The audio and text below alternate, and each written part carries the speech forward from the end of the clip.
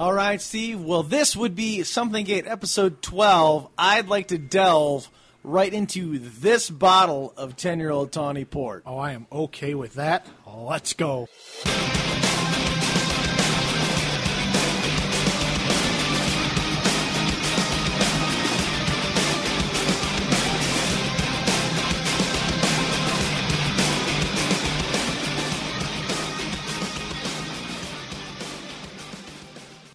All right, so I got to say thank you very much, first off, to You're Going to Get a Disease. It was very nice of Nick to have us. By us, I mean Something Gate, the original cast of Something Gate, which would be myself, Steve and Michael Barta, and Jeremy Brzezicki over to Cuvée Cellars for a little bit of a taster one night. And it was very nice, very hospitable, and we drank ourselves some 10-year-old Tawny Port. And Steve has had the 10-year-old Tawny Port before. And Steve, what was your first impression of that drink? Amazing. I happen to agree with that. Soon I was served this nice little glass of it. I tasted fine hints and notes of plum, some whiskey, a little bit of deep berry flavor. It was amazing. So for episode 12, I figured I'd grab ourselves a bottle of 10-year-old Tawny Port and have ourselves a conversation. How's that sound, Steve? I am okay with every part of that decision. Not to mention, as we're recording, we are watching Game 3 of Milwaukee Brewers and Chicago White Sox. However, we may not disseminate the events that are happening on the TV for fear of the Major League Baseball organization. We still may talk about different things, just can't disseminate that information. Sure. So, Steve, right now the White Sox may be winning by a number to a lower number. And you know what I would call that? Steve, what does it take to dominate in a baseball game? What's it call that? It's called TWTW, Jared. That was the original name of our podcast. That's what Steve and I got together, kind of talked about it. And we were kind of trying to figure out what we were going to do, wanted to join the network. And then we got invited over to Jonah's house to record with Nick and Jonah. And Steve couldn't make it, but myself and Jeremy could. And during that episode, wow, somebody almost fell through my ceiling. During that episode, we kind of talked a bit, and the entire Something Gate genesis happened. Mostly because Jared forgot the original title. Second thought, Something Gate's way better than TWTW. Come on. You know it is. You know it is. So, Steve, so you're sitting at home. I remember, because the episode went up, if you're going to get a disease, it was not probably, it was about an hour after the episode went up, then I started getting hateful text messages from Steve. It wasn't hateful. It was absolutely hateful. Urgently reminding you of our previously established plans. That had already changed. Yeah. Uh-huh. Sidekicks. What are you going to do? Just let them be sidekicks. That's all you can do. If they die, replace them. So that kind of reminds me, because we're in episode 12, which generally signals, 12 weeks, 12 months, 12 really? kind of. Episode 12 signifies 12 episodes, huh? Yes. But it kind of brought some, thoughts to me. And one of them is, did you have an opinion on the whole original Tom Brady New England Patriots Deflate Gate? Yes, I did have an opinion on that subject. And that's something we never got to hear. I mean, Jeremy and I kind of started off our show that we wanted Jeremy to be a big part of, and he has been, which has been great. But this is our show. And I love the fact that he shows up, and I think that tomorrow there's going to be a lot of people on the Vag Dialogues that are going to be posted up soon after. That'll be Friday. To be recording? Yeah, that's what Claire said. No, it's tomorrow. Well, tomorrow is going to be you and the Brzezickis. Right. Then yeah. Friday Yes. yes. Roundtable is going to happen on Friday. And so my question to you is, what was your, now that we've seen the fallout of everything, what was your original opinion on Deflate Gate? Okay, so not being the foosball fan that most of my friends are. Damn it, Bobby! I really just thought it was kind of stupid, to be honest with you. I couldn't, you're already one of the best teams in the league, and you need to cheat to win. So it like calls into question like your whole team strategy and your team integrity. You know, was it the whole team in on it? Was it just a few individuals? At the end of the day, I think there's greater concerns. Sure, but, makes sense. If I can call, Tom Brady a cheater, I'm going to call him a cheater.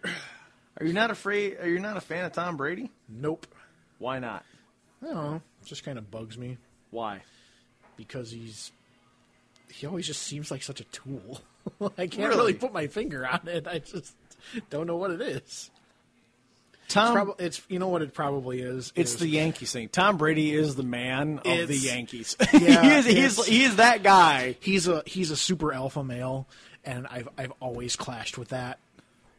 So I just can't do it. It makes complete sense to me, man.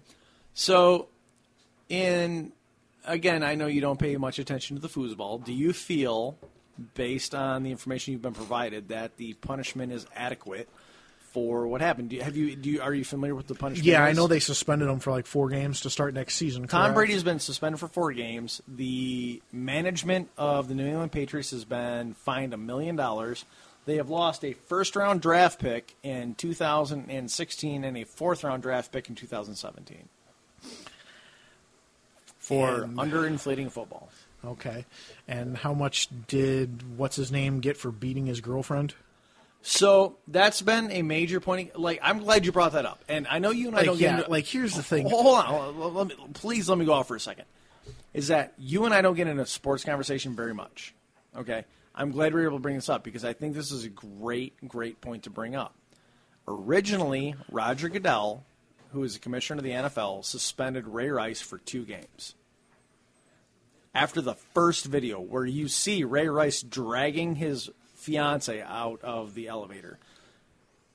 Then, after the public outcry, he suspended him indefinitely. So, I didn't mean to interrupt you, but I wanted to get that point out there. So, please continue. Okay. So Ray Rice is suspended indefinitely then. He has just been reinstated prior to Tom Brady's suspension. Okay. So here's my thing. If you're going to have a punishment for a code of conduct, be it in a personal in the lives of your in the personal lives of your professional players, right, or on the field conduct, yeah, there has to be a set of, there has to be a set punishment to govern it. It can't be like, oh, we're going to suspend you for 2 games. Well, now the public doesn't like that decision, so we're going to suspend you indefinitely. And now it's kind of blown over, so we're going to let you back in. As if we're going to relate it to baseball, it's Pete Rose. You're banned. Goodbye. Here's the difference. Claire and I were talking the other night, and she made probably, in my opinion, a fantastically non-feminist, completely literal point. As Claire's are known to do. Yeah, she's very good at looking at a situation and coming at it from the most analytical angle you'll ever see. Now, in general arguments and great fun roundtable discussions, she'll lean her certain ways, but when it comes to actual conversation, she very, very, very much of the time is on the side of sanity. And she said, look. It's a good place for your significant other to be. Right, especially dealing with me. And she said to me, she goes, look, Tom Brady cheated. Period. End of discussion. He cheated, right? Mm-hmm. And you suspend a player for cheating. Let's say that you go to work and you inflate your, let's say you go to work, not you, but in general, you go to work and you inflate your sales numbers and everything, right? In most companies, if you inflate your sales numbers and win an award, you're going to get fired, right? At the same time, you go to that same job and you have a problem with the law outside of work, are you necessarily going to lose your job? Depending on what I could, speaking sure. Strictly for myself. I understand. Depending on what happened to me, yes, I absolutely could. But okay, so let's take it to the next level. Okay, let's dig a little deeper. If your manager caught you sleeping at work, would you be fired? Possibly. Okay. And if your manager found out that you had to go to court to deal with some misdemeanor, would you necessarily be fired? It depends on what that misdemeanor is. Okay. My particular company has very strict policies governing your behavior outside of work, where it reflects on the company. And if it violated one of those, yes, I could absolutely be fired. So your company has a personal conduct policy. Absolutely. Outside of work time. Correct. Like Does everybody knows where I work. We'll just, for the vagueness sake, we'll just say it's a telecom company. If I got pulled over and ticketed for texting while driving, I would be fired instantly. Understandable. Now, so you got pulled over because you weren't wearing your seatbelt. Would you be fired instantly? No. Okay, because of the nature of the business you do. Correct. Right? Because you were supposed to be a steward of your business to the community, correct? Exactly. So, Ray Rice wasn't out punching footballs. He was out punching his girlfriend. True. The point that Claire made that I thought was a very good point is that Tom Brady, in the eyes of the NFL, violated an NFL during the game rule and tried to circumvent the investigation of that violation of the rule. At the same time, initially in the conversation, Ray Rice allegedly, quote, beat the shit out of his fiancée. However, that's outside of the NFL. That is him being an individual. Is it the right thing? Absolutely not. Is it ever okay? Absolutely not. But the NFL's job, the job of the NFL commissioner is to maintain the integrity and the competitiveness of the game.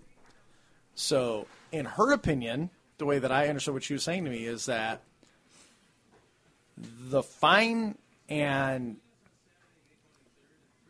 penalty should be heavier for Tom Brady because he broke NFL rules in an NFL game. Correct or incorrect? Yes, that's pretty. Do you want me to just kind of... Yeah, why don't you come here for a second because I don't want to misrepresent what you were saying. Just please come in for a sec. Ladies and gentlemen, wife to the sidekick. Right, exactly. Mrs. McQuack. Mrs. McQuack, who joins in every episode, it seems. I fucking hate you, Barbara. Win the match next time. What I had said was the difference between Ray Rice and Tom Brady was Tom Brady did something wrong at his place of employment. That's what it was. Despite the morality clause, it was in direct regards to his job, where Ray Rice, yes, he violated the morality clause, but he didn't cheat at his job. That's where I think the line draws. And, we were talking about ethics last week. Talk about job. I mean, just think of employment ethics. Ray Rice didn't really violate his actual job ethics. Yes, he violated the ethics code, but he didn't violate his job ethics. He violated his personal ones, and therefore it had an impact on his job, as opposed to Tom Brady, who directly violated his actual position. Does that make sense? I agree. I mean, that was my only reason why his penalty was harsher. In the entire point that I was making in the entire conversation is that your argument to me makes logical sense. I can see because I really like as a guy. I sit back and go, when is it okay to hit a woman? Never. So in my brain, I go, whatever Ray Rice got should be worse than what Tom Brady got. However, from the point of an employer, I kind of see what her point is. I'm not saying I necessarily agree with it, but she makes a valid argument, in my opinion. Yeah, I definitely get where she's coming from. I do happen to disagree with her on this subject. That's okay. I think when you consider how I'm trying to think of the way to say it. When you consider how exposed these people are to the spotlight, sure, I think you absolutely have to expect a higher standard from them than, separating the business and personal aspect of it. For what they get paid and for what they do, you're representing that team and the NFL 24/7. As shitty as it sounds, that is your life. That is what you chose to do. That's what you want to do. All of this, if I can go off into basketball for a second here, the LeBron James thing, am I a role model? What should I do? And all that when he had his big thing. And It's just like, people shouldn't consider us role models. Well, then don't put yourself in the spotlight. If you want to play for the love of the game, join an independent league if that's Right. your thing. Right. You want to make the bank, you got to take whatever else comes with it. Sure. So you need to conduct yourself accordingly. I mean, if I can get fired for something that probably 90% of people do in text while driving, you don't get to hit your girlfriend. The end. What about if you're a host of a podcast and post a picture about a superhero bitch slapping a sidekick? Is that okay? I don't find that funny. Do you find that funny, Steve? I don't think that it can actually be proven that that's a sidekick. You can't see his face. There's also no actual indication of an attack because there's no notable thock or any other type of indication of an impact. He could just be hot and might be fanning him. Okay, Ray Butter. I'm just saying. You're a bastard is what you are. You stop sucking at turbo cups. That's very true. So, Steve, you've been on vacation this week, correct or incorrect? I am on vacation currently, yes. What was one of the things you were thinking about doing this week that happened to be posted on Something-Gate? Something about the water. I wanted to go to LaPorte, Indiana, which is very close to my lake house, and I wanted to search for this alligator that has seemingly appeared in Stone Lake. Oh my God! Okay, so you go out. You didn't go, but you got to run me through this. What is in your frickin' brain at this point? One, I got to know this. Where do you get the boat? Well, my family has always had a long history of water sports, and so my dad's got a ski boat. My uncle has a ski boat. My cousin has a fishing boat. So you have a boat available oh, yeah, to you. Okay, so you could have gone in this lake and. Oh yes, I could have easily had access to that water. Okay, so what prevented you from going, man? Why didn't you go? Because it seems like right up your alley to go look for this gator, even to go, I saw the gator. I like to sleep, and that is understandable. I've done a lot of that so far this vacation. And then I was also I wanted to go to up to Milwaukee for the Sox games, but that didn't pan out. And then I had a little bit of a miscommunication among some work that needed to be done on my car, so that killed the day. And then I have plans tomorrow, and I have plans Friday. I might make it out there Saturday. I could There's still no go. fucking way you're going. I could still go gator hunting. I You could ain't absolutely get out there. Yes, I You could. are not going. Don't even lie. Hell, I won't. I'll do it now just to prove you wrong. No, you won't. Yes, No, you won't. You really want to bet this with me? I do. Okay. Oh, my God. So, Steve, what are you thinking about the... so we talked a couple episodes ago back when the season I mean, how can I not go look for this? A wild alligator in northeast Indiana. One, it's in Indiana. There you go. See, so even gators hate Florida. Everybody hates Florida. Not as much as you, but That's I mean, true. how awesome would that be? Dude, I'm not like fucking Something Gate exclusive. You get interview alligator. Hey, alligator, what do you think? Well, I could just think of I could just see myself, taking a selfie out there and be like, oh, didn't see the alligator, and he's like on a log behind me. Exactly. So, this port is delicious. isn't it so good? Would you like some more? Yes. Here you go. That's a stupid question. This port ain't gonna make it through the night. Sure Well, isn't. there goes the Oh, cap. God, the cork's gone, so now we have to finish right. it. So, Christy was nice enough to respond to our conversation not last week, but the week before about Mark Ruffalo and that entire situation. And Christy said on May 5th, on the Ruffalo subject, Claire is correct. Hollywood women have been pushing for questions that are asked of their male co-stars and not just, how do you balance family, and about makeup or fashion. Some males in support of the women have been asking to be asked the female questions. I don't know if Mark Ruffalo is one of those guys. So it seems like she kind of wanted to bring the whole, why did that whole conversation happen up? And I think that's a great question. However, my initial response is this. Personally, and I've said this a lot on other episodes, it's one of my key phrases, I believe it's irrelevant. It doesn't matter. He was asked questions. He responded to the questions. It doesn't matter why those questions were asked, in my opinion. Yeah, judging by his reaction on the video, I don't think he was expecting it. I can't say for sure. It could have been staged. Sure. He's an actor. It's not like he doesn't know how to play off a thing. But it's irrelevant. Exactly. It doesn't matter. He could have walked in this interview and goes, look, this interview goes one way. You either ask me these questions or not, and you can't record this part of what I'm just telling you. But I like the idea that this is being discussed because is it an inequality?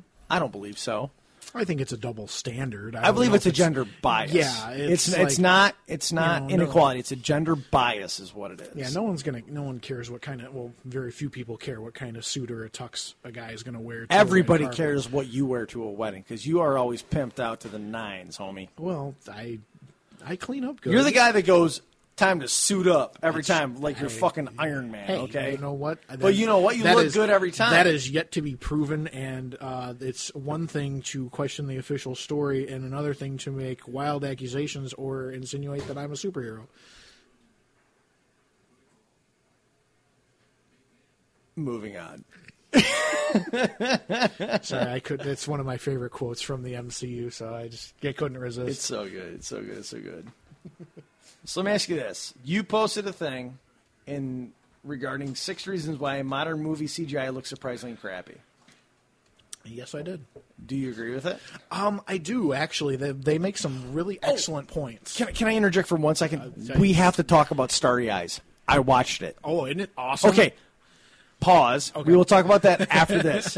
We got to talk about that after this, though. Squirrel! Okay. Sorry. No. As is tradition. That's why this shit works. I'm sorry. Okay, so I did not read the entire article, but I would like to touch on, obviously, the 6 things. I think that's what makes this fun as we talk about just the topics. You don't want to read too much into it, get other people to form your opinions of what you think. Yeah. Oh, come on, get it. All right, nice catch here. Yeah, it's probably bad that we're TW. watching the Sox game while we're recording. No, this is amazing. You shut up. So initially, when you read the entire article, did you agree with all 6 points? Basically, yeah. I want to go out and say that there's 2 types of bad CGI. Okay, talk to me. There's bad CGI, like Sci-Fi Channel bad CGI, like Sharknado and Dragonheart 2, and things where it's just like Dungeons and Dragons 6. Yeah, where it's just it's very obvious that the CG is not there, and it's just because of poor production quality and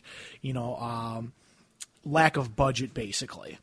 Okay. So it's poor CGI due to the fact that there's not the resources to do it correctly. Right, yeah. Other, instances of this include the re-releases of the Star Wars films, where they added so much to it and it was glaringly obvious that it was a different cut of the film.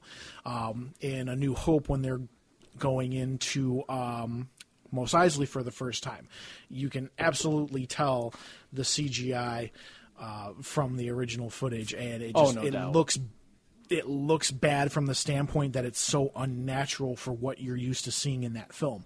The second thing they're talking about is good CGI done terribly wrong, and they have Legolas going down the trunk of this Oliphant, I believe they were called, at the conclusion of the Lord of the Rings trilogy, where the CGI in there is quote-unquote picture perfect. It's exposed correctly, it's composed correctly, but the audience doesn't have a frame of reference for a giant mammoth falling down and a guy surfing along his trunk. So it looks cheesy in that regard, and therefore takes away from your suspension of disbelief.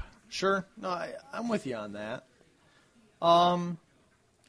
What I found, the reason I posted the article was item number 5 that they listed here, which is color grading, which I am so against this point. I agree with it. I think it does make it it's bullshit. I think it's a bullshit answer. Well, coming from a photography background, I absolutely can see where they're coming from with everything being hyper stylized that way. Right, but I hear what you're saying. Like, the point is relevant. However, I'm a consumer. I'm not a producer. I'm not a photographer. I'm not a director of cinematography. Okay? Anyway, I just completely disagree. I'm not a photographer. I'm looking at it from the eye of the consumer. What I want to see is good-looking movies. I don't care if you shot them on TV. I don't care if you shot them on fucking green screens. I don't care if you shot them wherever. Show me something pretty, and these look pretty. Okay. I'm a consumer, too, and I want them to look real. Yeah, it's CGI. It's not going to be real. It's never going to be real enough for your eye. The CGI can be not real, but the rest of the background plating and everything else that color grading affects should be. The reason I love Jurassic Park so much is because they took dinosaurs, which don't exist, and they put them in the real world. With all the haze and the glare that I would feel and see if I was there. But what you're saying is it's showing the before and the after, right? The before on the left is what it looks like before they edit it, right? No, before as far as the article is concerned, before is their finished product, and after is what this guy did. So if you're looking at the Gallimimus scene from the Jurassic World and Jurassic Park, okay, yeah, okay, on the left of the top, which is the Jurassic World, so that's the new movie. Right. That's how they have it set up in their final release, and on the right is taking away the color grading. On Jurassic Park below it is... All right, no, you're right. I agree. It looks better on the right. That was my argument. Like I said, I didn't read it, so I guess the fact that I didn't read it just goes to prove that I agree with Steve and Michael Barta. You heard it here first, folks. Speedy agreed with Batman. Speedy's not Batman. Never mind. Whatever. So, number 4, CGI was originally used as a last resort. Yeah, whatever it was, but it's now part of everyday life. Yeah, and I really miss S&D practical effects. That's why I think that the new Star Wars is going to be awesome, because they've already shown that they can do Muppets and they can do robots. Yeah, and I love the fact, that's one of the things that I love about the first Underworld movies was all the practical effects as opposed to CGI. Yeah. So number 3, most films forget that a camera needs to physically exist. The first thing that I see on this is the CGI for Expendables 3, I believe. A-Team. Oh, A-Team. Okay. Yeah, who cares? It's the fucking A-Team. Suck a dick. Nobody cares. I love that part of the article where it says, I'm pretty sure the A-Team was just a prank for Liam Neeson's birthday. Right. So what was the big... Okay, so I saw... The main thing this led off with was a splash screen of the big, giant new dinosaur that they created for... Mosasaur. Yeah, whatever. Big, giant shark-saur thing. Or Mosasaur. Whatever. So what's the beef on this? Oh, no, that was just the screenshot that they used. I thought they were just, like, bitching about it. No, they use that to draw people into the article because there's a lot of, obviously with Jurassic World right around the corner, they're comparing its CGI effects that they have.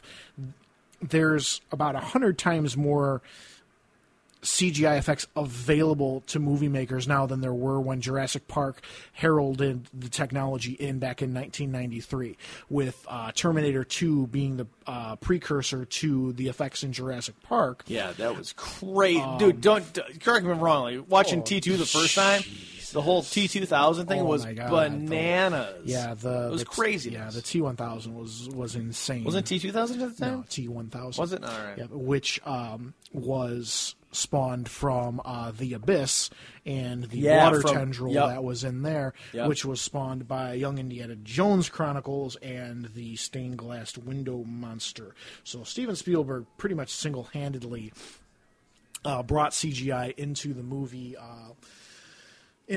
world, and we thank him for it. And I think they were just using screenshots from mainly Jurassic World and Jurassic Park to prove their points. Yeah. The entire Arnold thing, I have no comment on that because I think the original Arnold looks stupid in the Terminator series. They tried. They rubberized it. His rubber. The Stan Winston Studios mock-up. Yeah, I agree. I mean, old campy stuff like that is part of the charm of those old movies. I'll still watch Terminator and Aliens on VHS if I have the chance because. Oh yeah, dude! Come on, like Aliens on VHS is the best. I mean. That's like listening to our parents talk about 8-tracks and shit. That's it. You could say to either of us, "Hey, do you want to watch Aliens on Blu-ray or VHS?" You and I both would say VHS. Yeah, let me get some of that scratchy ass. Turn down the lights, get some popcorn rolling. Yeah. I would be right back how I was like 8, 9 years old, and it would be so amazing. Yep. Don't get me wrong, Blu-ray looks badass, and I would love to show my kids that. However, not quite yet. The VHS thing it brings you back to a place. It's not the quality of what it is to make it better. Mm-hmm. It's where it brings you. I think it's a sense of nostalgia at that point. Exactly. So number one of their issues is that big effect sequences are supposed to be treated with awe. And one of my favorite big things that ever happened in movies is their leading thing. So it shows a T-Rex at the end of Jurassic Park with the dinosaurs ruled the world banner falling down, which is a complete CG scene that made me lose my mind when I was a kid. Not 100% CGI. The skeletons there were real, and they had to knock those away and everything. But right. Yeah, the Rex and the Raptors and the banner weren't there. Right, which was, to me, just awesome. Amazing, yeah. One of my mom's favorite scenes in the movie. Moment of silence. She will be missed. Come on. Always. Yep. So I got to ask you, did you like the new Godzilla? I'm looking at some of these movies, and it just kind of makes me want to bring up a couple points. Did you like the newer Godzilla? I did. I thought it was an excellent a take on it. The original, Gojira, which was renamed Godzilla, right. When it was released in the United States, one of my favorite movies of all time. Really? Oh yeah, I love old movies. Never seen it. Love old movies. I mean, I've seen pieces, but course. I've never seen it. Yeah, but as Godzilla got more popular, and it was man in the rubber suit fighting other monsters and stuff like that, I fell off. So I might be one of the few people who doesn't completely hate the Matthew Broderick Godzilla. Hilarious though it may be. Dude, but at the same time, it was fun. It wasn't good. I will never say it was good. I can't let that hoity-toity, finger up to the world say that about me. But, dude, I loved what Robot Chicken did with it. Yes. Where the Raptors are on skates. It was hilarious. But it was on the other day. Guess what I did? Watched it. I sure did. Yeah, it's one of those bad movies that I'm going to watch. Exactly. It's right there next to Starship Troopers and Lake Placid. No, it's not. No, it's a subcategory. It's on the same shelf. Starship Troopers is the penultimate of that. So I see Godzilla, King of the Monsters. That's a great one. What's your opinion of the entire newer Transformers trilogy? I liked the first one a lot. Loved the first one, as a matter of fact. I thought it was great. The second one, I did not like. Really? Most of it I couldn't even really stand. Revenge of the Fallen, right? Correct. I thought it was. I thought they went crazy on campy, like when you had the Destructicons go like with the balls and everything. I was just why? It makes no sense. I mean, the Constructicons and I love the idea. I was like, oh my god, I get a 5-part. Come on. Yeah. What was his name? Devastator that they all combined to form. Yeah. Like I was like that took me back. Like when I heard that they were going to do that. Yes. I immediately busted out the season 1 box set. And I was like, oh my god, they're going to do the Destructicons. And then, when I saw them, pull up and their hood ornaments are all the Decepticon logos and everything like that, it's very much like the argument that we have with Amazing Spider-Man 2. They were so focused on what they could do that they didn't do it right. Exactly. And, it was all just lip service I agree and with you. dropping to that point. And we gave you a 5-part monster. Exactly. Oh, look, we made you Decepticons. We made you a Rastafarian car. And you know why is because Target had a version that they could sell, and Toys R Us had a version that they could sell. And I didn't like that, and then they ruined one of my favorite characters. Ooh, which one? Starscream. Oh, yeah. Because, Starscream was always into the subterfuge. He was always looking to take over the Decepticons, but he was never a coward. and they made him a total coward. In that. They did. And I can't forgive them for that. And then 3, I thought was Fast and the Transformious. I thought they moved back into the. I thought they moved back into the right direction. They shifted way more towards 1 than 2. Exactly, but I still. I'm thinking about 4. The Fast and Transformious is 4. I'm sorry. 3, I thought was okay. That was Dark Side of the Moon, right? Yeah, correct. I mean, Dark of the Moon. Okay, whatever. That's one that had Spock in it, right? Yes, yeah. As the other Prime or right. former leader of the Autobots. I thought it was better than 2. I still don't think it was as good as 1. So the major question comes to this: what did you think of the Dinobots? I have not seen 4. Ladies and gentlemen, Stephen Michael Barta, the biggest dinosaur man that I have ever met in my life. Honestly. The biggest, probably, I would be willing to bet, Dinobot fan has not watched this movie, probably because he does not want his childhood to be raped. Probably because he doesn't have 3.5 hours to devote to it. Zach and my little nephew has tried to get me to watch it like 4 times. I'm just like, I can't. Guess what you're going to do after this episode? Probably have to watch it. I love it. I love it. As soon as you watch the next 3 episodes of Arrow. Okay, I promise you I'll watch the next 3 episodes of Arrow after you watch that. No, I'm not letting that happen again. I lie all the time. It's true. So that's a now if you want a true Dinobot experience, and this is without me having seen Transformers 4, you have to play Transformers War for Cybertron. I have heard nothing but excellent reviews about that game. Both that game, Fall of Cybertron, and War for Cybertron. I've heard nothing but excellent stuff about those games. They are amazing Transformers experiences. Like every person I've talked to that has played it said it was just you put it in, you play it, and you just have fun. Like no lie, Jared. I played as Optimus Prime on 1 level, and I turbo boosted over this bridge as a truck, transformed into a robot in midair, shot 3 guys, transformed back into a truck to land and keep driving because there's a time limit on the mission. That's amazing. And I was like that is my Transformers experience because you got to do the things that you would when you were a kid you dreamed of being able to do as a Transformer without the motion blur and cameras flying all over the place, much like the article reference where the camera has no built-in reference point, so it's flying all over the place and you have no idea what's going on. Mm-hmm. But I did really, really, really love Transformers 1. The voiceover effect, the opening sequence, the soundtrack I thought was particularly good. Do you know what I liked most about 4, honestly? The Dinobots? No. I'm not a big Dinobots fan. Dinobots? Mark Wahlberg? No. I love me some Mark Wahlberg.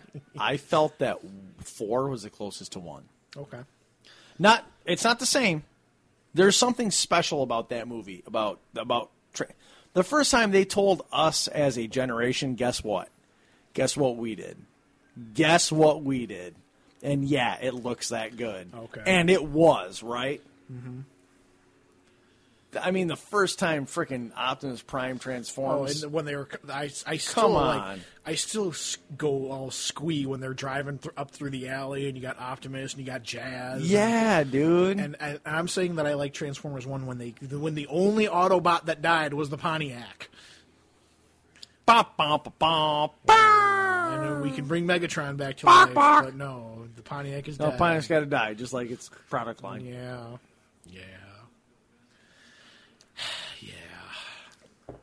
So, I was going to ask you another question, and it slipped my mind because I was looking at this article about Florida.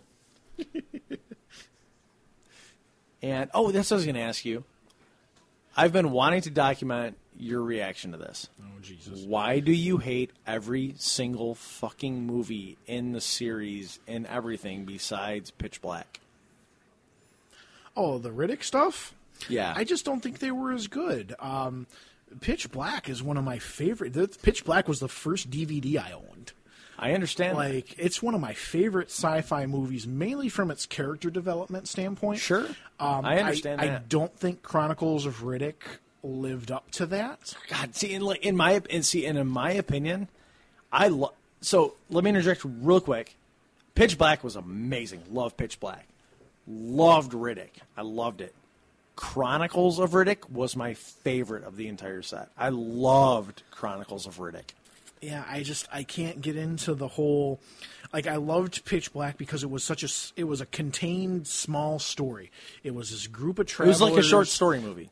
Basically, it was this group of travelers and characters that were all together, and shit happened. It wasn't the giant whole universe at stake with an invading army of soul-reaping bad guys who were bad guys, so we need the baddest bad guy to come fight them, and to fight the bad guys. Yeah.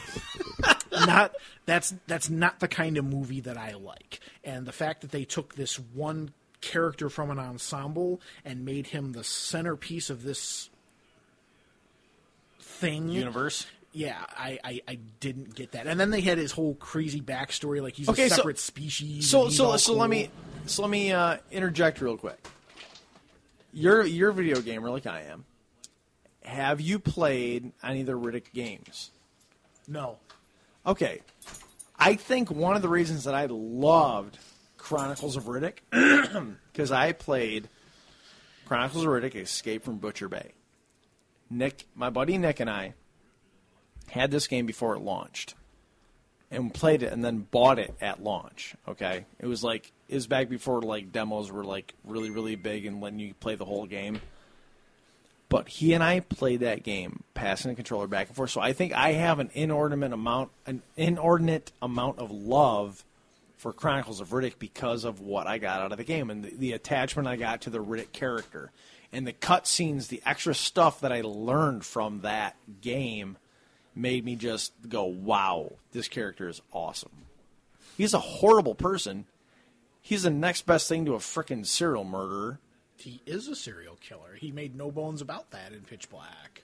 Right, which is why it's so intriguing to me. I just can't believe, the point that you make about it being, I see what you're saying about it being a short story, movie. It seemed like such a different type of movie for Absolutely that same was. character to be in. You went from short story to Star Wars. Yeah, and that was a huge turnoff for me. And I didn't see Riddick mostly because it felt like a reboot to me, and I didn't want to do that because I still love Rhoda Mitchell and Cole Hauser and that whole cast. You didn't watch Riddick? No. Why do I want to see Dave Bautista in anything but Guardians of the Galaxy? Why? You Tell didn't me watch why. Riddick. No. For the reasons that I just went over. Oh, my God. No, I get it. I'm so surprised. No, I couldn't do it. I ain't hating. I'm surprised. I even remember someone offered to go see it in the theater with me and then never followed up on his offer. Because you were so angry about going and seeing it. I'm not going to like that. I'm Steve. I'm Batman.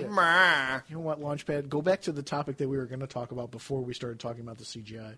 Florida stories? No, you were going to talk about something, and then you're like, after we do the CGI stuff. Oh, dude, I squirreled. I have no idea what's going on. And damn it, I forgot what it was, too, and I really wanted to talk about it. Damn it. Anyway, that'll happen.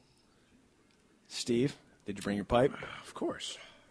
Steve, did you not also help me to post most of these Florida stories? I found some Florida stories. I also have to thank the community. The community, the Something Gate fan base has been doing a fantastic job. This has got to be one of our more popular segments. But it's been great because, not only am I getting stuff posted to mine, you're getting stuff posted to yours about Florida stories or Florida stories, however people want to spell them.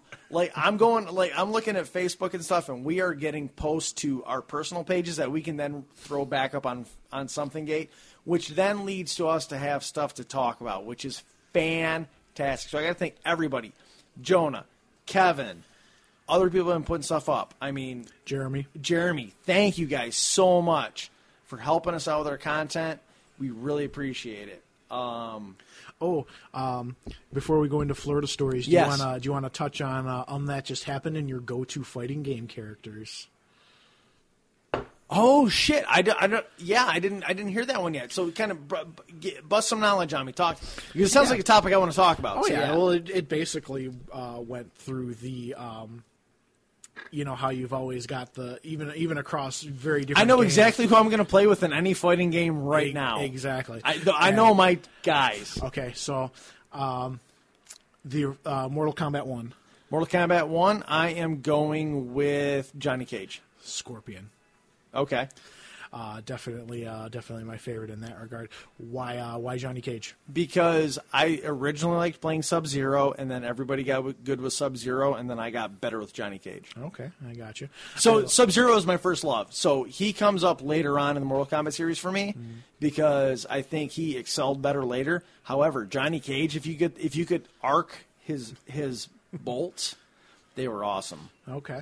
I liked Scorpion because of the stick and move strategy of his teleport. He was very hard to deal with.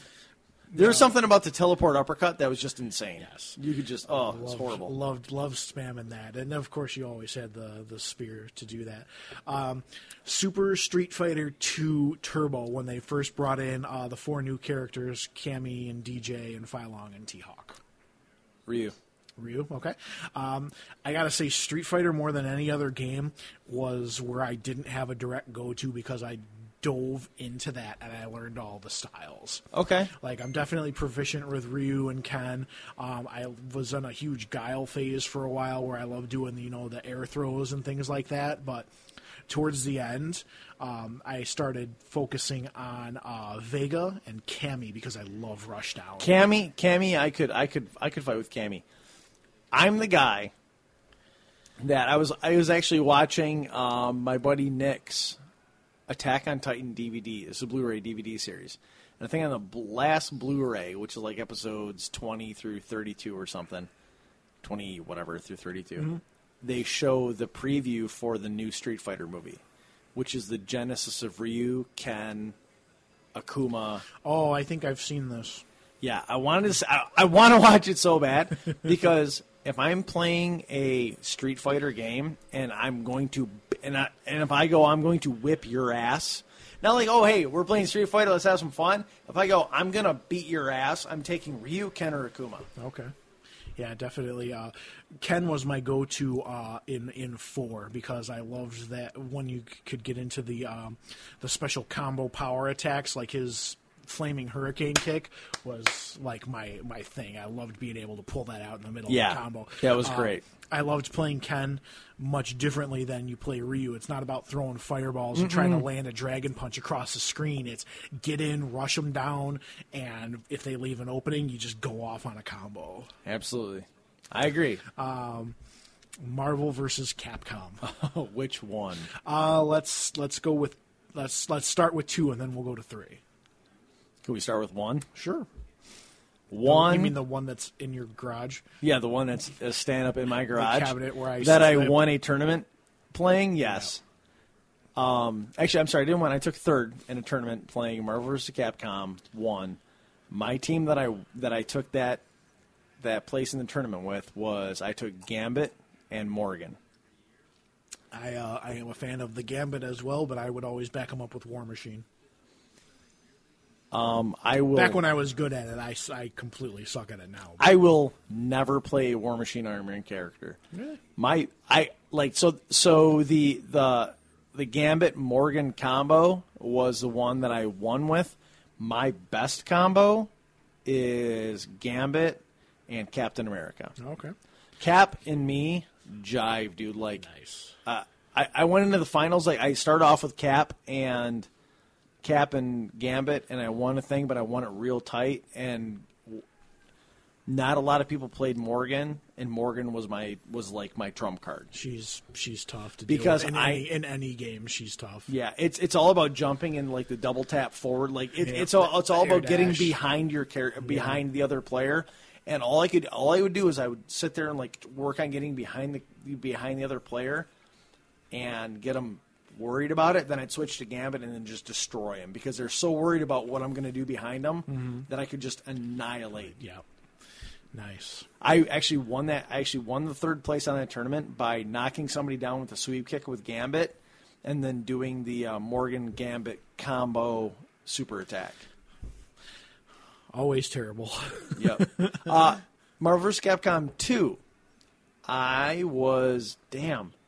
I kind of stuck. I stuck with that was the 3 players, right? The original first 3 that's players. That's correct. Yeah.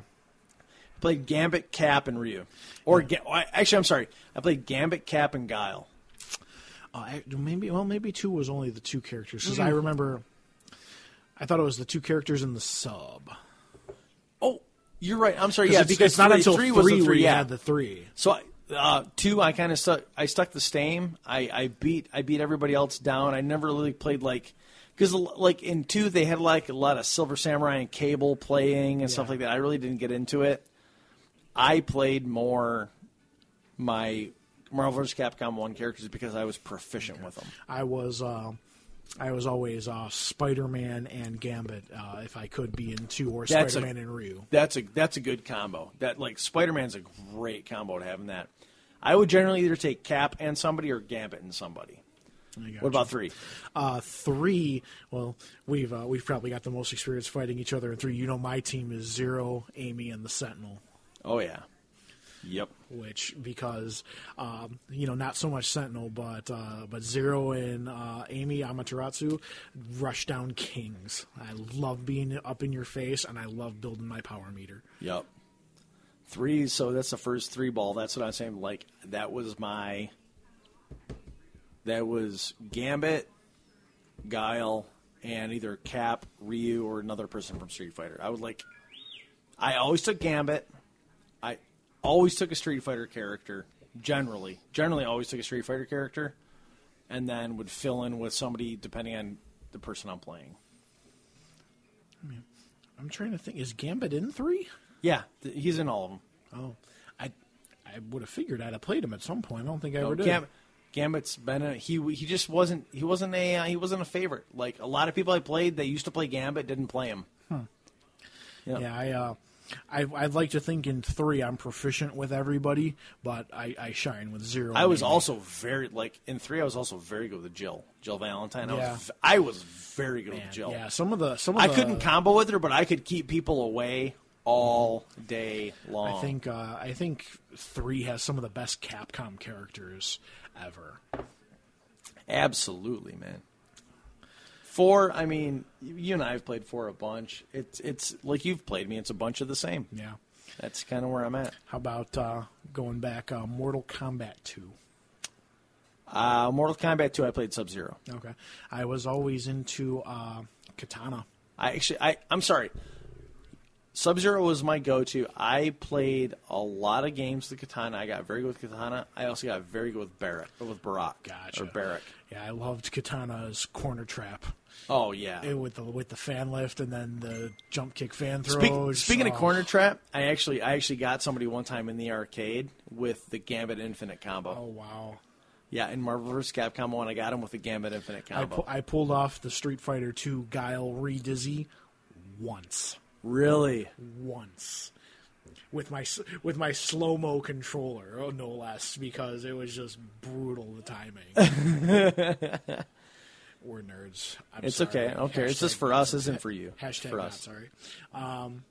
After Mortal Kombat 2, I think 3 was the last one I ever played in the arcade before arcades started to go by the wayside. I played Mortal Kombat X. Mortal Kombat X is awesome. Is it cool with Jason Voorhees? No, I'm sorry. Is that the new one? I'm sorry. I played the other one that came out about 3 or 4 or 5 years ago.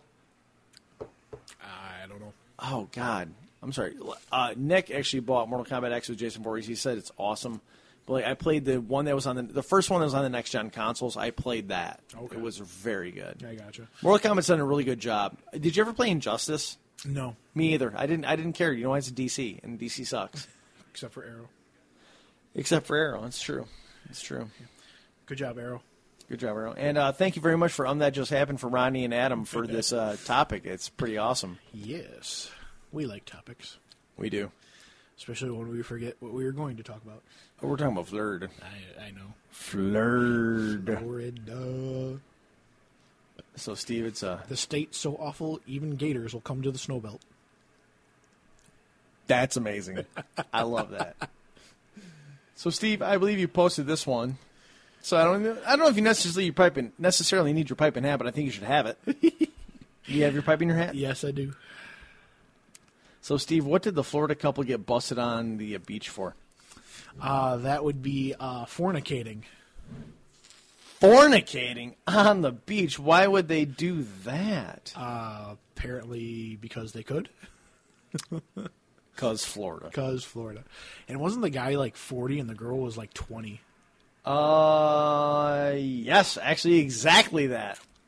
So this is from ljreview.com. It was also originally from, I've seen this on a bunch of sites on the news. It was actually on an ABC. Is the Peacock an NBC? Yeah, NBC affiliate. So here's the story from WFLA. A couple in Florida attracted quite a bit of attention last summer when a video of them having the often cliched sex on the beach made its way to YouTube for all to see. A description of the explicit video was provided by WFLA. The couple didn't hold back.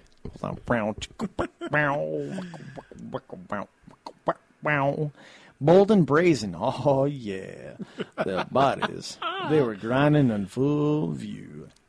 Bradenton Beach. With no shame. No shame. Bradenton Beach police were called, and the couples eventually arrested and torn apart from each other. Eventually. The last part. Meaning the cops watched. The last part completely embellished by something gay.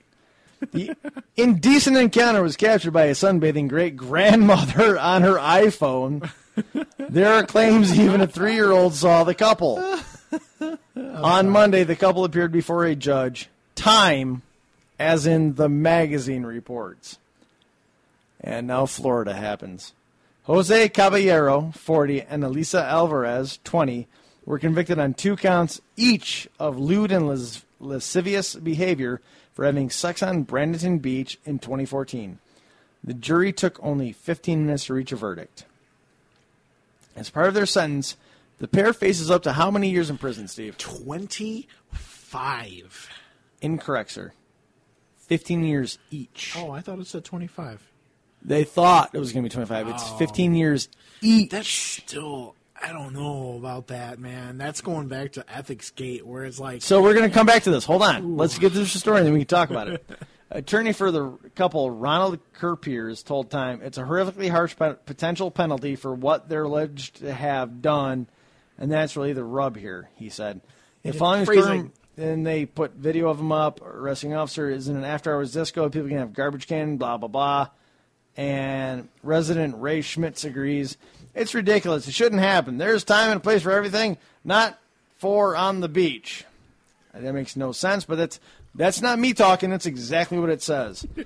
Because Florida. I'm proud of our law enforcement for stopping this. Again, they didn't stop anything. They arrested them after they got done. They were bravo to the cops for not stopping them. Watching. While a date for sentencing is yet to be determined, the couple must also become registered sex offenders.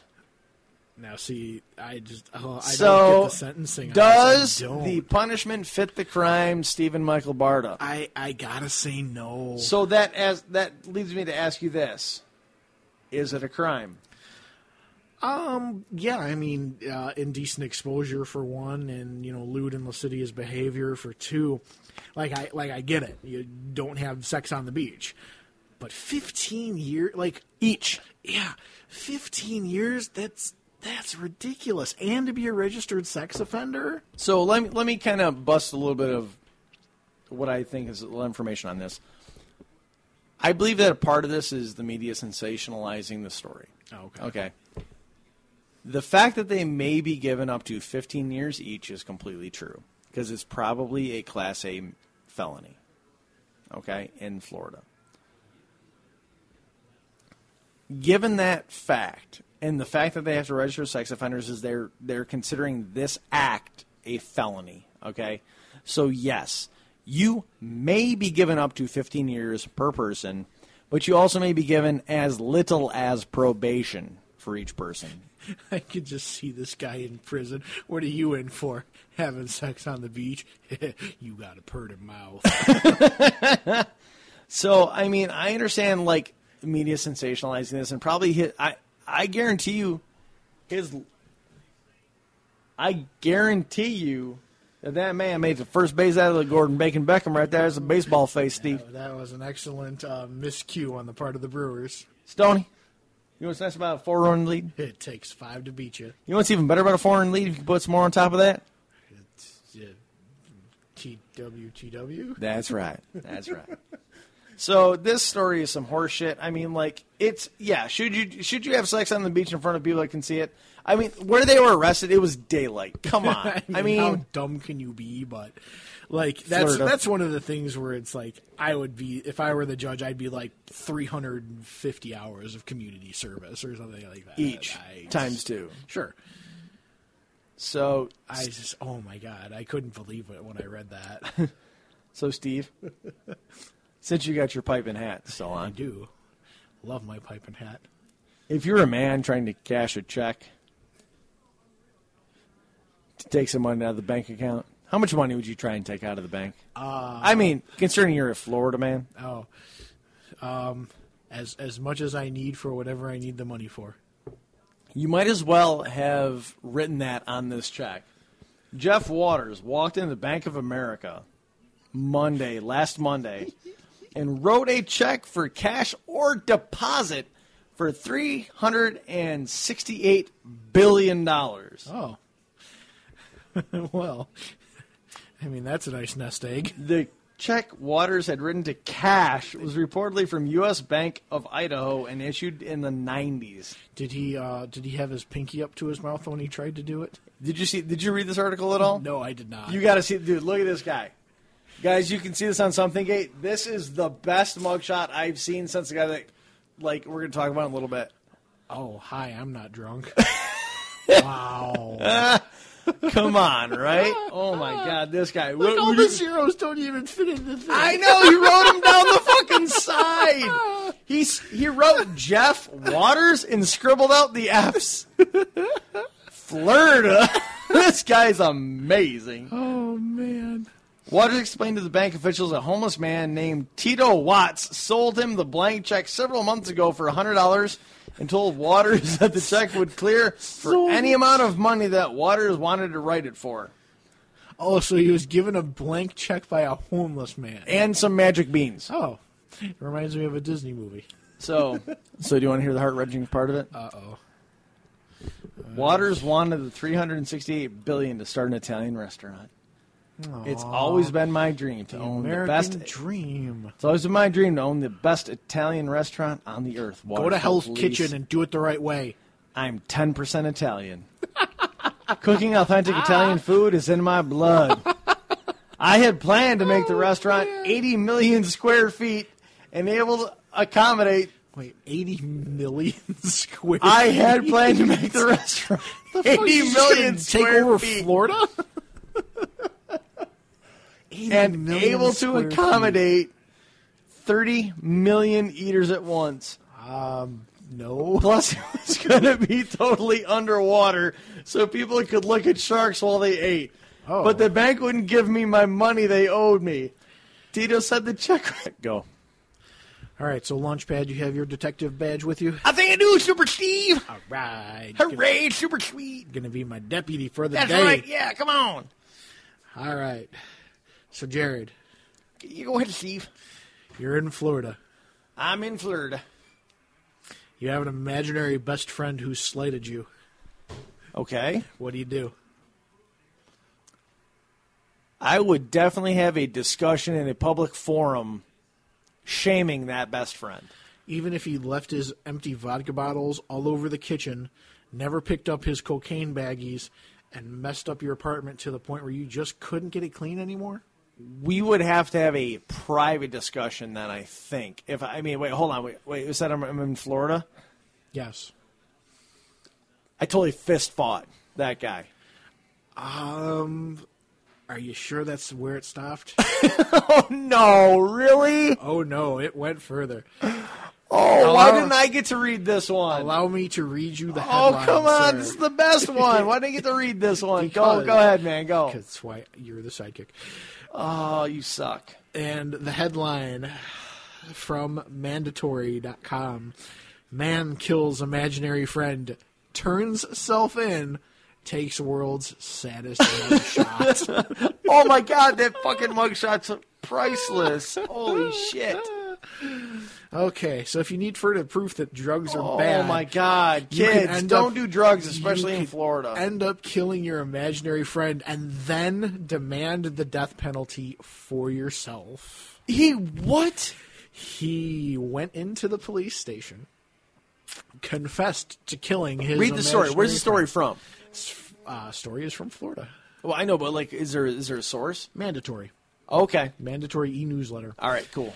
So Jeff Gaylord walked into a Jacksonville sheriff's office and confessed to his crime. He had repeatedly stabbed his friend, Mr. Happy, with a kitchen knife, cut up Mr. this Happy sad with motherfucker. a hatchet, and buried What? him in his backyard. Oh my God, this guy. Gaylord and Mr. Happy were friends for 7 years.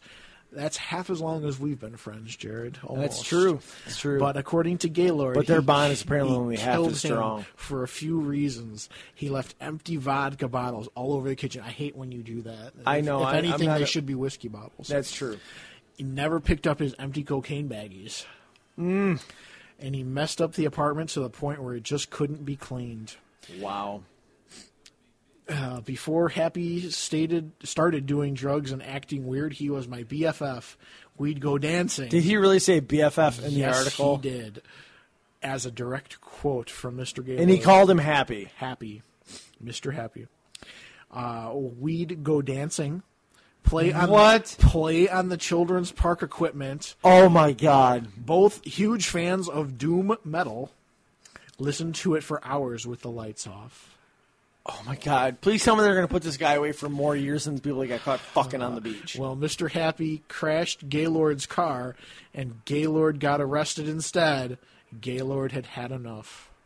That's bad grammar in an article. With that drunk driving incident I got unfairly blamed for, and just how messy he had become put me over the edge, and I murdered him. Gaylord was eventually Holy taken fuck. into custody when he threatened police for not giving him the death penalty.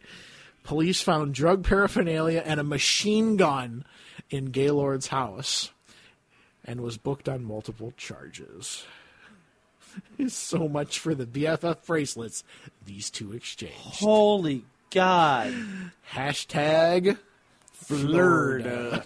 Holy cow, man. Jesus criminy. Oh, I couldn't believe. And this guy's mugshot is. Oh God, yeah, I'm looking at that now. crying. Oh my Yeah. gosh, he is the saddest. Like his eyes are so red. Jacksonville Sheriff's Office. Jacksonville's the team that had number 3 draft pick this year. Yeah, that's where you get to go hang out. Oh my God. Oh, he called him Hap. Hap started doing drugs and acting weird. Yep. Oh my God, it's so horrible. All right, so I thank you for sharing that, and everybody that's been contributing to the Something Gate Florida stories. Please keep contributing because I love seeing these. These are fantastic. Also, I'm running out of sidekick nicknames for Jared, so if anybody has any more, I need them. Please don't. So I think before we got into the whole run-on conversation about like movies and Florida and everything, we were going to talk about a movie, and I was like, oh my God. Yeah, we definitely squirreled for a second, so let's bring it on back. Come on back now, you hear? And we're gonna you have recently seen the film Starry Eyes. I have. I watched it 2 nights ago. Starry Eyes is a Dark Skies film. That is correct. Who are now 3 for 3 on my list of horror films. So they have Stakeland. Stakeland. What's the werewolf movie? Well, he's not a werewolf. He's a He's a werewolf. He's a hashtag werewolf. Yeah, too much War Machine there, buddy. No, it's too much flirt. Apparently, is called Late Phases. Okay, Late Phases. Is that on Netflix as well or not? I have not seen it, but I own it. If anybody wants to borrow it, I want to borrow it. okay. And then there is Starry Eyes. Starry Eyes is the latest. latest one they've done that's been available for That's view. correct. This all started a couple episodes ago when Jared quizzed me about Netflix movies that I have Netflix horror movies. Right. And one of the ones I hadn't seen was Stakeland. Right. Coincidentally, the last time I was at Best Buy, I saw a movie that looked like a werewolf movie, and it turned out to be, and it stars the guy who was in Stakeland. So before having seen that, I thought, oh, Jared thought this movie was good, and it's got this same actor in it, and it's $6, and I'll pick it up. Right. Well, hold on. Jared didn't think the movie was good. Jared hadn't seen the movie yet. You and I watched Stakeland the first time together. After I had already seen Late Phases. Right, but it wasn't that I thought the movie was good. Is that I brought it up during the conversation. Okay, I thought you had seen it for some I had reason. never seen Stakeland until you and I watched it. Okay, so I bought the movie based on this article from Horror Films on Netflix, and I thought, oh, okay. It's got this guy in it. It's supposed to be good. He's supposed to be a good actor. It was described by Bloody Disgusting, which is a website about horror films and other things in the genre, as a, quote, masterpiece of the werewolf genre. So I picked it up. I figured, how bad could it be? Right. I really usually enjoyed pretty bad if they say that. Yeah. You're usually in for something pretty horrible. Yeah. I wasn't expecting much, so what I got was excellent. The special effects for the werewolf costumes aside, spectacular film. Actually great. That's one of the guys blind, right? Yes, this is correct. So a blind, aging gentleman moves into a retirement community that just happens to butt up against some eerie woods, and every 30 days somebody dies. So you can kind of guess. Surprise! You can guess where the plot goes from there. I promise you, it's better than what it sounds, and the acting performances are spot on and excellent. So having seen this, there was a trailer beforehand for a movie called Starry Eyes, which, having so many friends in theater, and it immediately caught my interest because it's about a young actress trying to get a part. Trying to make it. And how far would you go to get said part? So automatically you're thinking, oh, is she going to make some questionable decisions about her sexuality and try and get this part? Lot darker than that. Darker. And when you showed me the preview, I actually felt it was like the first thing that I thought walking into this movie, especially from seeing, I don't know if you saw the cover image for Netflix. Yeah, with the pentagrams. With the pentagrams over eyes. I was expecting a Hostel type movie, and the way that she started off the movie. No spoilers, but the way that she acts in the beginning of the movie, there's some self-mutilation involved. I expected like a self-mutilation type, pushing that kind of thing, and was very, very pleasantly surprised, yet uneased at the movie. I thought it was a fantastic movie. Yeah, it caught my attention for an hour and a half. Yeah. It almost lost it in the first 40 minutes. Then I realized another 40 minutes into it, I was in. Yeah, I don't know where this film company came from. I don't know who's involved, but we also watched Stakeland shortly after I watched Late Phases. Yeah, because that was one we just talked great. about. Yeah. Stakeland was the shit of both those movies. I'd rather watch Stakeland right now. Sure. Don't get me wrong. Starry Eyes, I thought it was a great movie, and you should probably watch it if you got an hour and a half to kill and you like indie horror film type thing. You're not easily upset. Oh yeah, because it's very visceral. disturbing. It is visceral.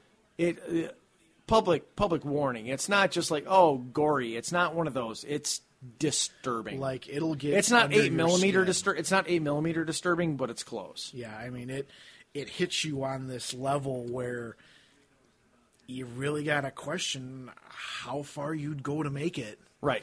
Granted, not this far, but I don't want to spoil anything. Right. When I saw the movie, I expected 8mm too.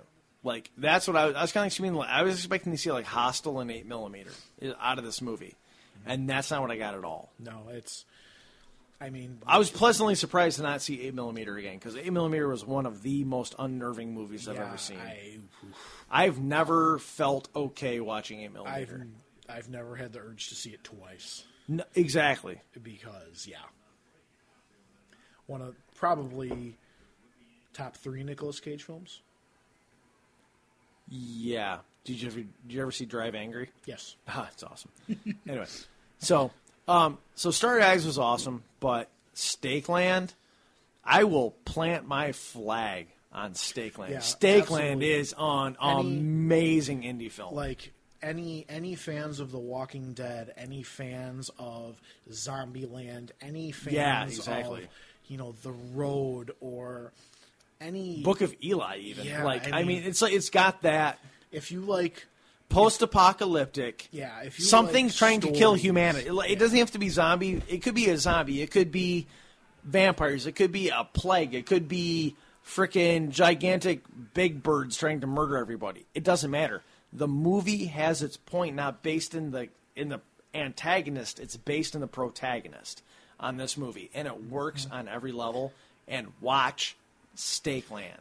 Take the time, and especially a great showcase of how a protagonist can hold the screen up without a lot of dialogue. Right. Because dude says 6 sentences the whole film? The hunter? Pretty close. Yeah. Even if you triple that up, it's 18. Yeah, right. The epitome of the strong, silent. We caught Claire 45 minutes into that movie, and she sat down and watched the rest of it. Yeah. I mean, Claire is very squirrely when she's not into a movie. She was like, what is this? What's going on? Okay, kind of told her real quickly. She never asks for a bunch of information. Pause, plot summary, go. Okay, and she sat down and watched the rest of it and was like, holy shit, this is good. It's a great movie. So Dark Skies has been pretty freaking awesome. Yeah, I don't know who these guys are, but I want to watch that werewolf movie so bad right now. Yeah, I'll bring it next time I'm over. Absolutely. That's awesome. Yeah, you know what's mine is yours. So exactly. So I don't know. I think it's about time to bring it up to remarks for the good of the show, Steve. Or what should we talk about? You know what we're going to be recording this weekend?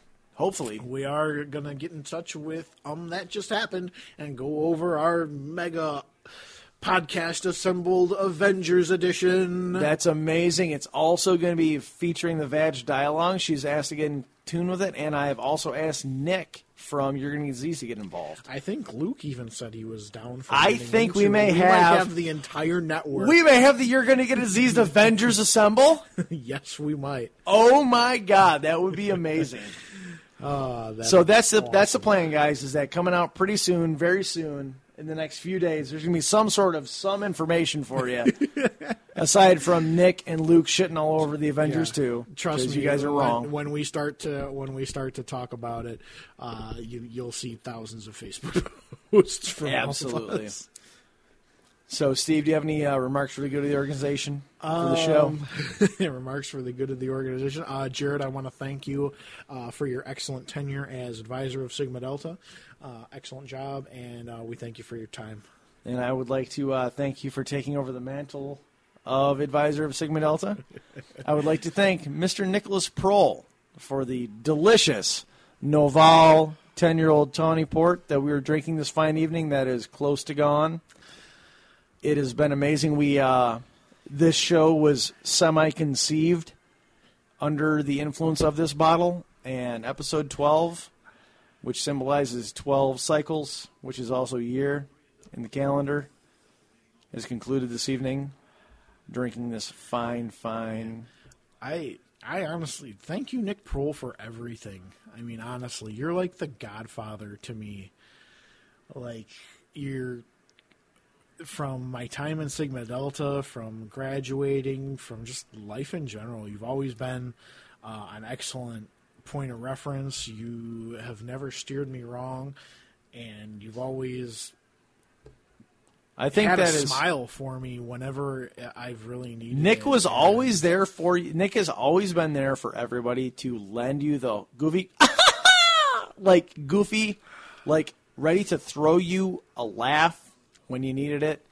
And like you said, he has been the perfect. He's not necessarily been like people's opinions of what they need as a role model change all the time. That's what you need. But Nick Prohl is a point of reference that is great for every person that I consider themselves from our generation, our group of people, to base decisions against. Yeah, and you know, it might be time for a funny Sigma Delta story.